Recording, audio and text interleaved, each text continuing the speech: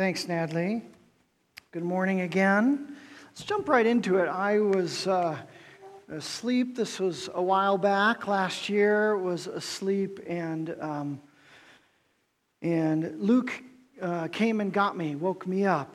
I asked permission from Cambria and Luke to tell the story, and they had been processing together, as many of you know, that lost their mom a couple of years ago, and as you can imagine, it's a process of working through, talking through, praying through that loss that is so devastating. And Luke had a sense that as they were talking together in Cambria's room, that there was something more that was going on. Something that was darker and of a spiritual nature. So he came and woke me up, and I went in there, and of course there was tears happening, and as I entered in, sensed a darkness that was there, a deeper sadness, really, and asked them what was going on, and as they shared, recognized that it was a little bit beyond emotional sadness, a little bit beyond just doubts and struggle that would, of course, accompany for all of us if we lost our mom at such young ages. But there was something spiritual happening, and not of the good kind. There was a lying that was happening. There was a deception that was happening. We started this series, as Natalie mentioned, Thin Places, and we talked about this idea that yes, we live in this physical world, and yet there's also, Scripture teaches us throughout the Old and New Testament that there is a spiritual reality that is in our midst, that we're not always aware. In fact, we're often oblivious to that. And yet there's moments, we're calling them thin places, when it seems the spiritual and the physical come together to a certain degree. Some have said it's as if sometimes when you're reading Scripture or in life, you see the curtain, that veil between the physical and the spiritual is pulled and separated, and you get to see through the veil. It talked about how thin places can be understood as when heaven touches earth. Yes, and certainly that was true of Pastor Gabby's message yesterday with the stairway that Jacob saw and the angels descending and ascending, and God there. That was heaven and the agenda of heaven, the purpose of heaven, the healing of heaven flowing into our earth. He saw it and he said, surely this is an amazing place. God is present here, and he named it Bethel, the house of God. That oftentimes in those thin places, those places are thick with God's presence and power. But sometimes the description of heaven kissing earth is not accurate for thin places. Sometimes in those thin places, it's thick with darkness, because we recognize from Scripture that all spiritual things and elements are not good. That there is a wage, a spiritual warfare that is happening and that's raging. And oftentimes, as Christians, we can be having a picnic right in the middle of a battlefield, and we have no idea. So we wanted to start this talk about this mini-series that maybe address some of those ways in which we are oblivious to those spiritual realities, to help invite us and begin to see and pray for a greater vision and understanding. Because when we begin to see in those thin places, then that will change the decisions that we make. That will increase our hope and our faith and our trust in God. That will motivate and empower our prayer lives. At least that's the hope. So let's turn to another passage of Scripture that we would call a thin place. It's back in the Old Testament again, 2 Kings. 2 Kings, the book of 2 Kings is immediately after 1 Kings. Yes, good. You guys are with me. That's excellent. And it's a time when Israel was, relatively speaking, a young nation. And they just started having kings. Am I doing that the right way? I don't like that. There we go. They just started having kings, and they had prophets, Elijah and Elisha. And there was a kingdom, Aram, that was next door, that was raiding, that was persecuting Israel. And they were sending soldiers and trying to catch the different soldiers and kill them. And I'm going to read a story just before our main story, the story before the story. Hopefully you'll see why. I'm going to start at 2 Kings chapter 6, verse 1. It says, "The company of prophets said to Elisha," was the main prophet in Israel at this time, "Look, the place where we meet with you is too small for us. Let us go to the Jordan, where each of us can get a pole, and let us build a place there for us to meet." And he said, "Go." Then one of them said, "Won't you please come with your servants?" "I will," Elisha replied, and he went with them.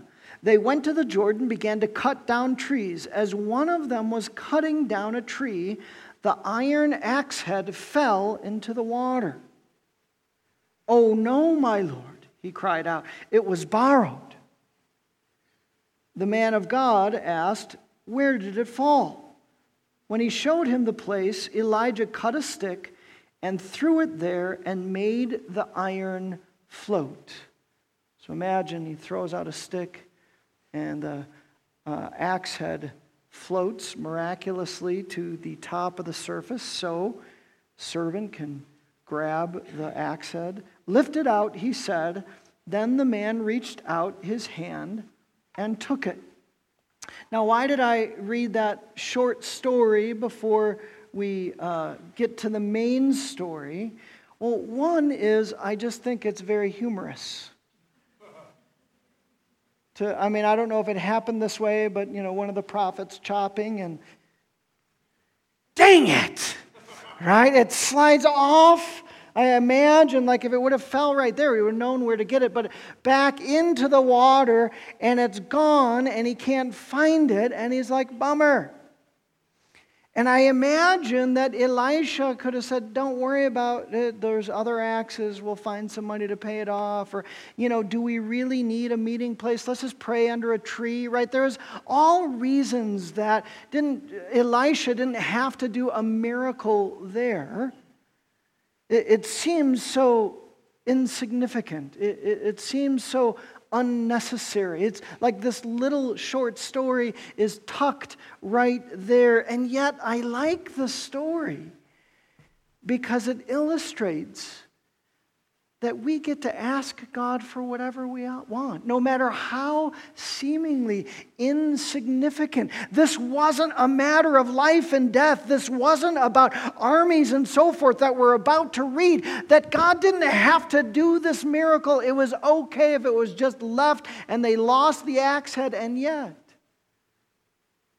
this little story that seems insignificant into their lives, they ask, and God does a really cool thing. What's that little insignificant? I won't ask God about that. That's too small. He doesn't care about that. according to Scripture, the great and awesome God, one true living God, knows you and cares about the details of your life. And we get to ask. All right, now to the main story. We'll carry on in verse 8. Now the king of Aram was at war with Israel. After conferring with his officers, he said, I will set up my camp in such and such a place. The man of God sent word to the king of Israel, beware of passing that place, because the Arameans are going down there. So the king of Israel checked on the place indicated by the man of God, Elisha. Time and again, Elisha warned the king so that he was on his guard in such places. You could call this prophetic intelligence gathering. Elisha, the prophet, was hearing from the Lord where the king of Aram was trying to ambush and go and get, and he was sending word to the king of Israel strategically to keep them out of harm's way. Verse 11, this enraged the king of Aram. He summoned his officers and demanded of them, tell me, which of us is on the side of the king of Israel? Someone is a spy. Someone is hearing my words and my commands. Tell me who it is. None of us, my lord the king, said one of his officers, but Elisha, the prophet who is in Israel, tells the king of Israel the very words you speak in your bedroom. Yowzers. That's a disadvantage. I mean, there's many directions I could go with that, but we're going to keep moving on. Go, find out where he is, the king ordered, so I can send men and capture him. He's going to put an end to this prophetic intelligence gathering right away. The report came back, he is in Dothain. Then he sent horses and chariots and a strong force there. They went by night and surrounded the city. When the servant of the man of God, so Elisha's servant, got up and went out early the next morning, an army with horses and chariots had surrounded the city. Oh no, my lord, what shall we do? The servant asked. Can you keep your finger in there? We're going to read the rest of the story, but I just want to pause right there. I often invite you all, when we're talking about a parable of the Lord Jesus, or many instances, to find your place in Scripture. Yes? And we can do that with history as well, these stories in 1st and 2nd Kings. And as I was reading this, I found my place in the story. I would love to say that I found my place with Elisha, but I did not find my place with Elisha. You know where I found my place? The servant, yes. I thought about when I see difficulties and struggles, when I face opposition and I'm wrestling with these things, I would love to say that I approach this as a man of God, like Elisha, and say, well, I don't know how it's going to work out, but God, you got this because you know me and you love me. But oftentimes I don't. How about you? When you see that struggle, that pain, that difficulty, are you even thinking about the spiritual significance of those challenges and difficulties? Are you thinking about, well, I've got a God who's enthroned in heaven right now. He knows me and loves me, and I'm his child. He's got me in the midst of this difficulty at work. I'm still not there. I'm trying to get to Elisha. In fact, I would say that fear is usually not my primary response. For some of you, fear, like the servant, Elisha is about to say, do not be afraid. Some of us respond with fear. I usually respond with disappointment and disillusionment. And then I get a little bit complaining. God, why did you allow that to happen? I thought I was your child. I thought you loved me. I thought you care for me. I thought... You see, I think we have a tendency continually to let the physical circumstances and the physical realities of our lives, when we face a challenge, we're not processing as people of faith. We're not processing as children of God. We're simply looking at the physical data and giving an emotional response that often lacks faith, wisdom, and perspective. So let's continue on the story. So again, they're at Dothan, and the Arameans have surrounded the city. The servant, Elisha's servant, gets up. He sees that and goes, "Yowzers, what are we going to do?" Look at Elisha's response. Verse 16, Don't be afraid, the prophet answered. Those who are with us are more than those who are with them. Are there chariots and horses that maybe Israel had sent up to protect their prophet? And Elisha prayed, "Open his eyes, Lord, so that he may see." Then the Lord opened the servant's eyes, and he looked and saw the hills full of horses and chariots of fire, of heaven, all around them, Elisha. All the enemy came down toward him. Elisha prayed to the Lord, "Strike this army with blindness." So he struck them with blindness as Elisha had asked. Now, some commentators would say the context of the story, it seems like it perhaps was not physical blindness, because you'll see the story doesn't follow. Maybe it was a mental confusion, a mental blindness. We don't really know, but it seems like the context could point in that direction. In whatever way, the Arameans are struck with this blindness, either physical or mental blindness. Verse 19, Elisha told them, "This is not the road, and this is not the city. Follow me, and I will lead you to the man you are looking for." And he led them to Samaria. So Elisha's being a little shrewd. I mean, he is leading him to himself, kind of, in this way. After they entered the city, Elisha said, "Lord, open the eyes of these men so they can see." Then the Lord opened their eyes, and they looked, and there they were inside Samaria. This is where the king of Israel was. They were surrounded by the armies of Israel now. They were done.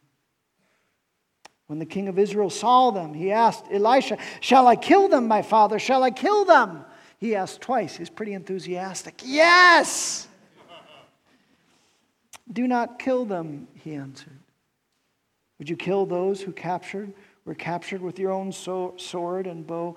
Set food and water before them so that they may eat and drink and then go back to their master." So he prepared a great feast for these Aramean soldiers. And after they had finished eating and drinking, he sent them away, and they returned to their master, the king. So the bands from Aram stopped raiding Israel's territory.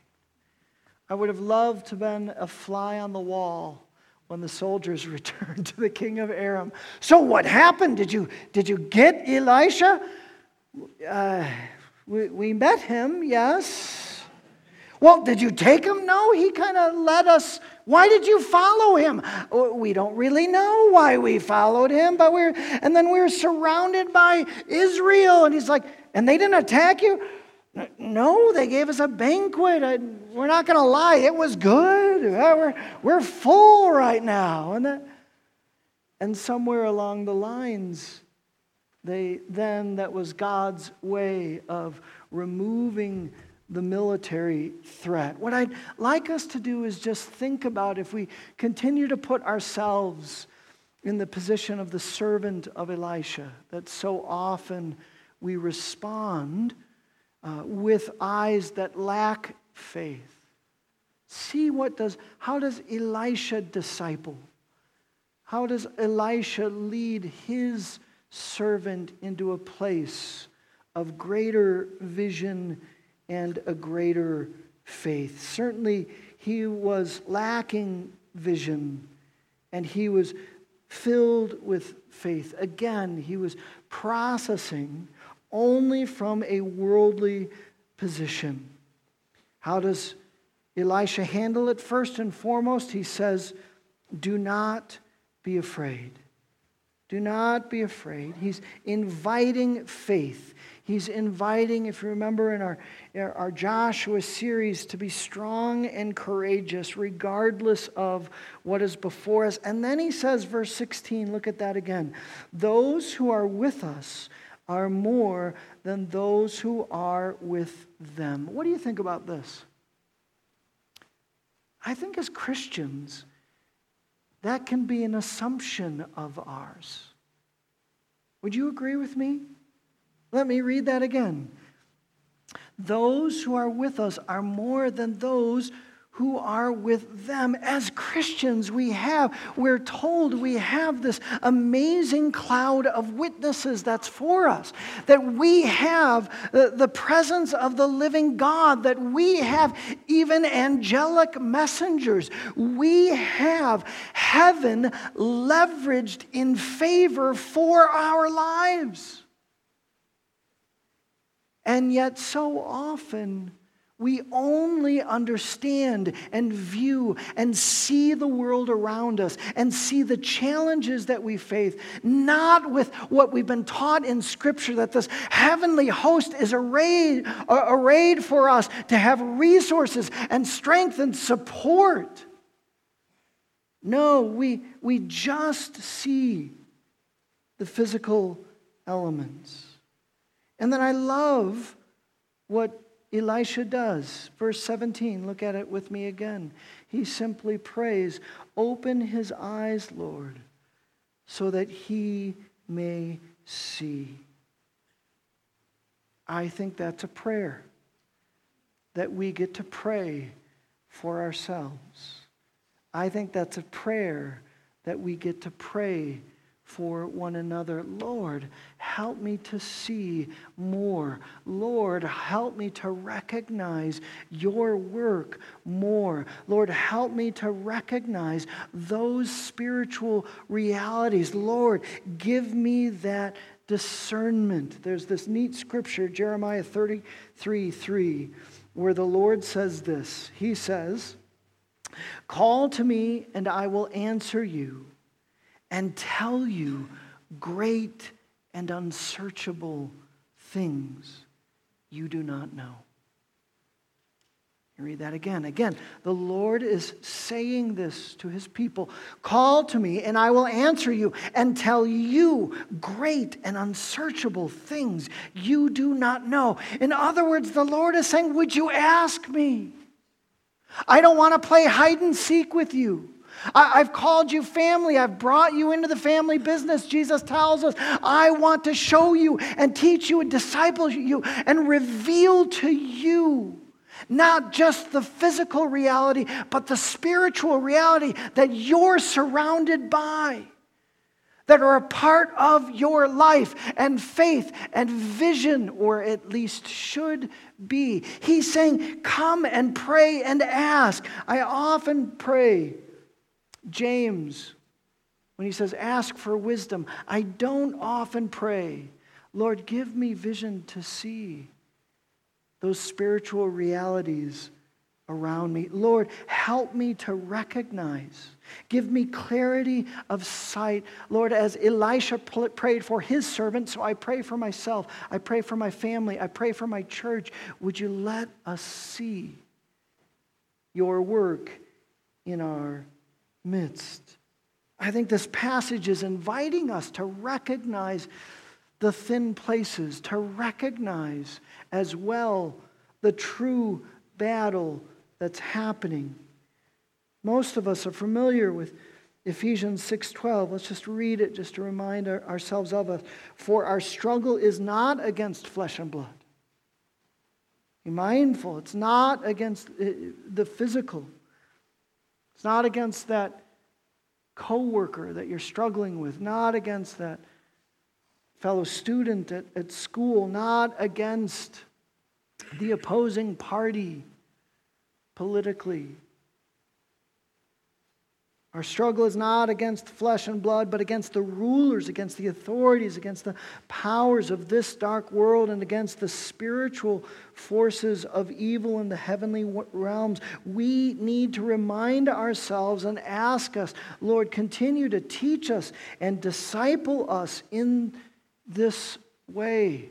You know, there's a whole, maybe next year sometime, there's a whole, all these scriptures about the work of angels in our midst that I think it's worth us thinking about. Let me just read a couple of those scriptures.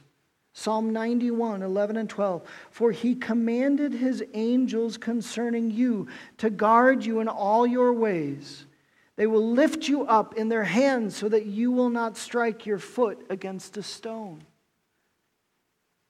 I know many would argue that that whole guardian angel concept, that just might be biblical.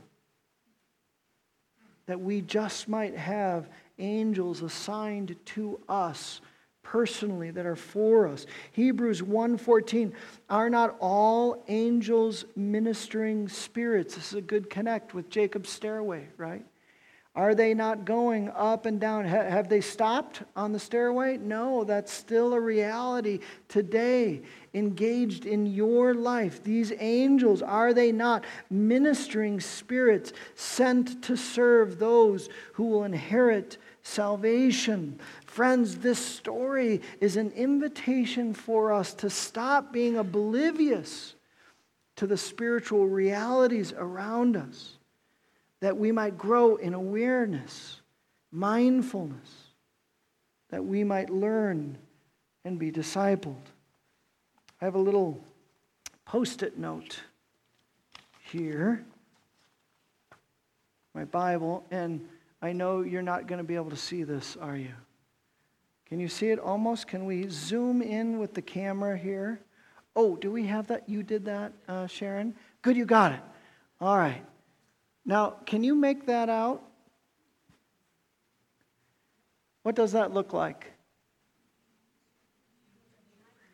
Yes, that is a little table. That's me, and I'm preaching. And then this little Post-it note was from Peter Grant. And he said, hey, one morning, Eric, this is who was behind you while you preached. Isn't that neat? Yes. Marilyn, yeah, I don't know, 5 to 10 times, Marilyn will be like, you had this warrior angel behind you, Eric, as you preached.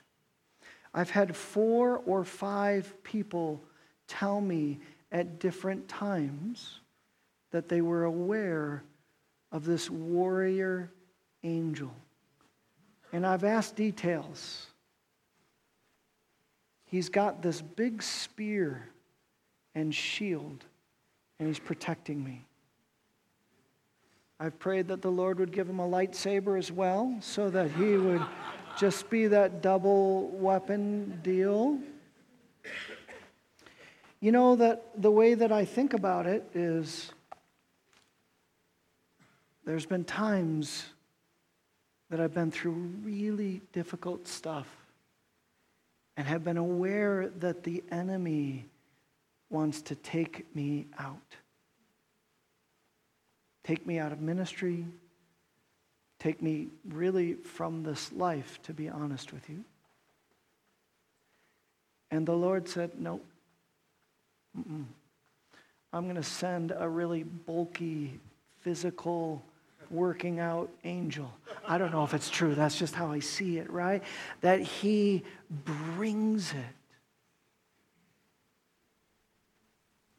That's God's way of helping me remember and learn from going from the servant to Elisha and processing battles not just from a physical perspective. Can I return to the story that we started with Cambria and Luke? We were processing this later, and Cambria said, "Dad, thanks for not freaking out with some of the things that were happening." And I said, "Sweetie, I wasn't freaking out, and I wasn't filled with fear. You know what I was filled with?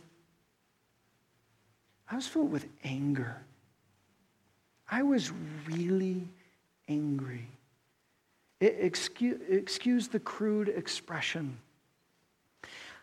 I was pissed off that the enemy was going after my kids, that the enemy was trying to use this doorway of pain and sorrow and sadness and bring greater pain and loss. I had the privilege of being a part of a class in seminary taught by a missionary called Chuck Kraft, and he wrote a book, I Give You Authority. And we would actually pray for one another and pray against the oppression of the demonic and the enemy.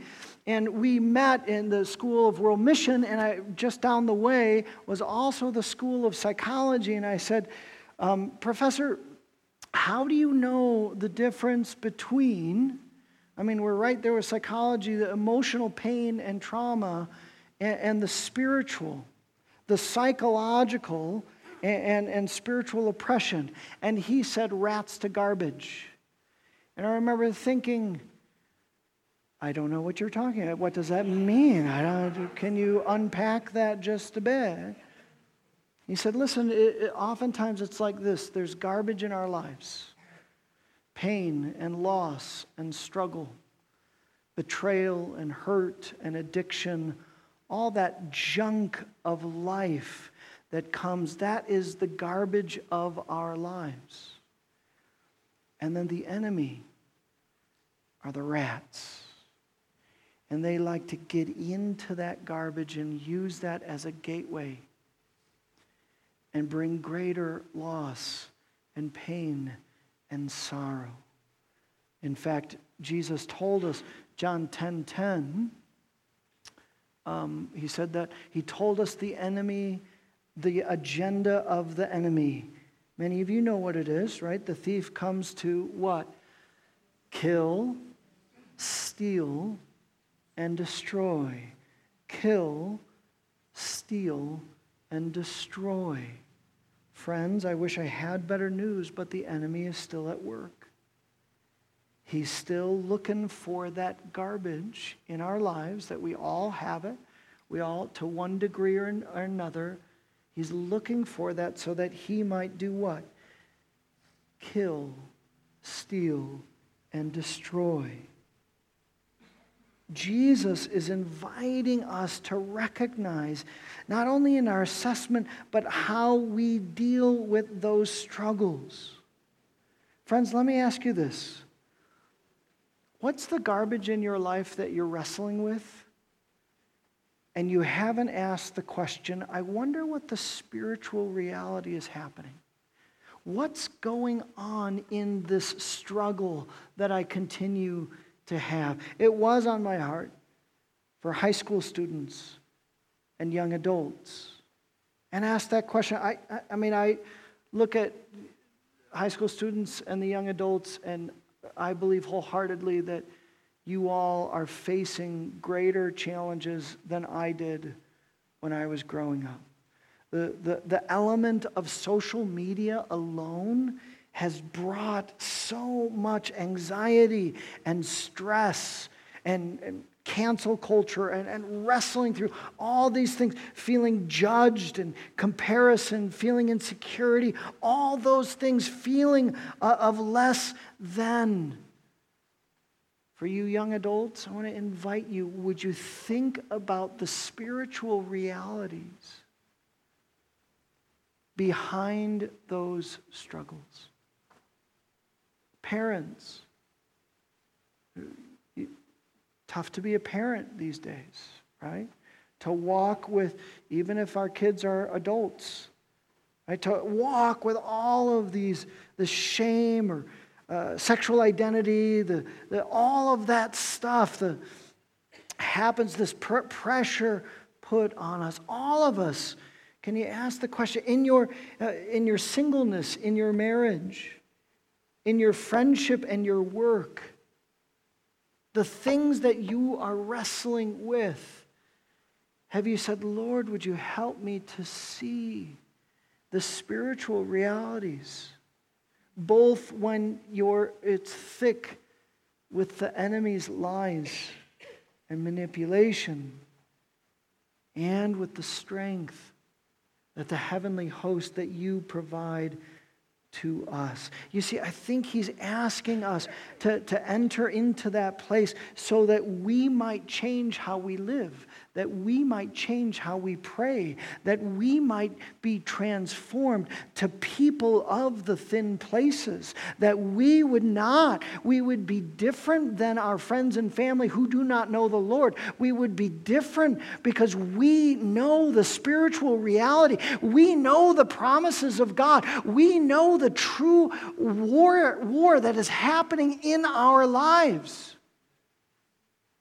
And we would live differently. And we would cooperate with the Lord. Again, John 10:10, he tells us the agenda of the enemy. Jesus also tells us his agenda. What is that? I have come that you might have life. Have it to the full. Have abundant life. Real life. The first step is praying for discernment. The first step is saying, Lord, help me to see. Lord, help me to wrestle with and recognize your work. I love the story of Balaam. You know, I'm going to skip that just for time, but I would encourage you to read Numbers 22 and the story where there is an angel and Balaam is riding the donkey. And here's my application from that. Sometimes we act like a jack donkey because we don't have the vision of one. The donkey saw the angel and veered away. And Balaam couldn't see it. Right? And then we take action. Let me read some of these action passages just as a closure. You might want to write. I have some of them in your outline. Some of them you might want to write down. Psalm 26:3. For I've always been mindful. Love that word mindful. Applicable to today in particular, but mindful in a different way. Mindful of the Father's unfailing love. And have lived in reliance on your faithfulness. Can you imagine if we saw struggles, whether they were as minute as an axe head that fell in the water or grand as an army surrounding us? Can you imagine that if we believed and saw things, were mindful of God's unfailing love for us? Can you imagine if we saw that and wrestled with the struggle and saw it with the eyes that my God is faithful and He's got me. He's going to take care of me. Matthew 17:20, when the disciples faced some demonic activity and they couldn't drive out the demons and Jesus had to come, they said, hey, why didn't it work for us, Jesus? Listen to his response, Matthew 17:20, because you have so little faith. Truly, I tell you, if you have faith as small as a mustard seed, you can say to this mountain, move from here to there, and it will move. Nothing will be impossible for you. Write this passage of Scripture down, Luke 10:19. This is when Jesus is sending out his disciples. I think it's the 72. not just the apostles, but the disciples. And he says, I've given you authority.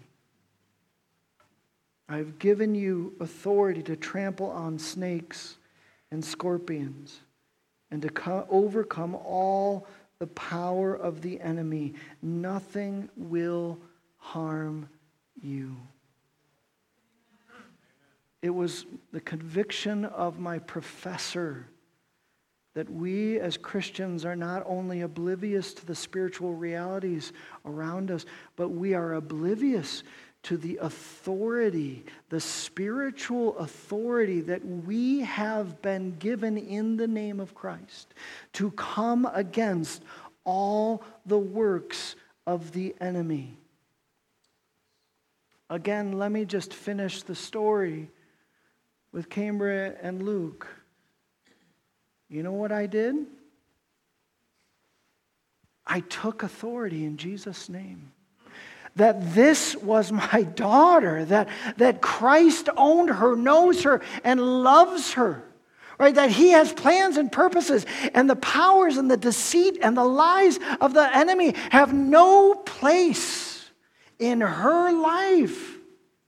And so we took authority and we prayed together in the name and power of Jesus Christ and corrected the lives and drove out any presence, any deception, any challenge in that way.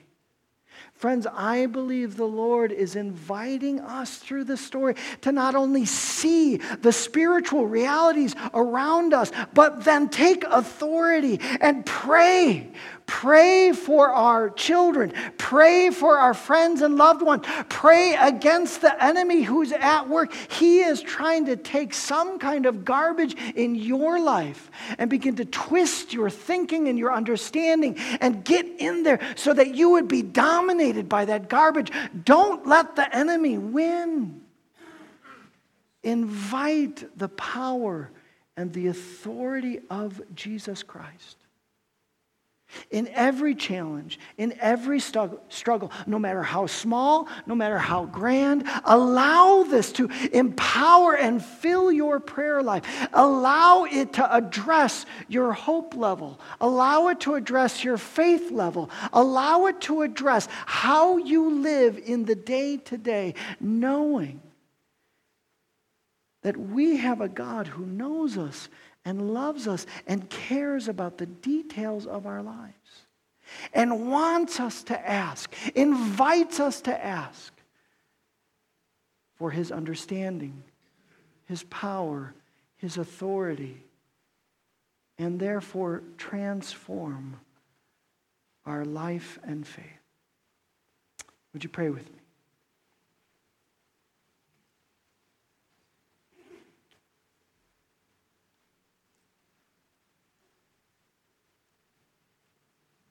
I'll just ask a moment, is there a difficulty or a challenge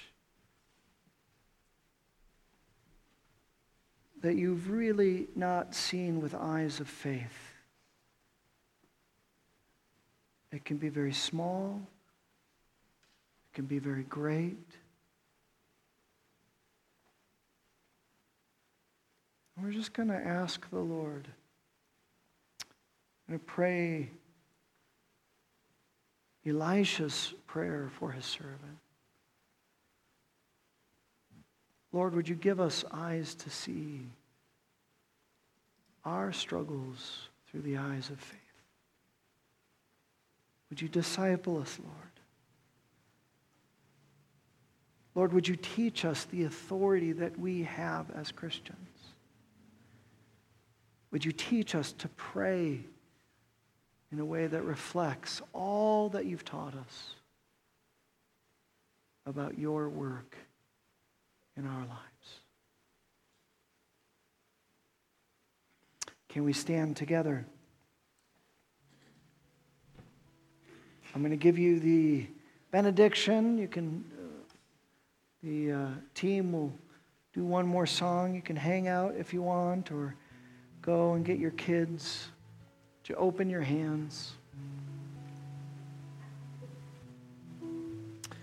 So, Lord, would you touch our eyes, the eyes of our heart, our physical eyes? Would you teach us to see, Lord God,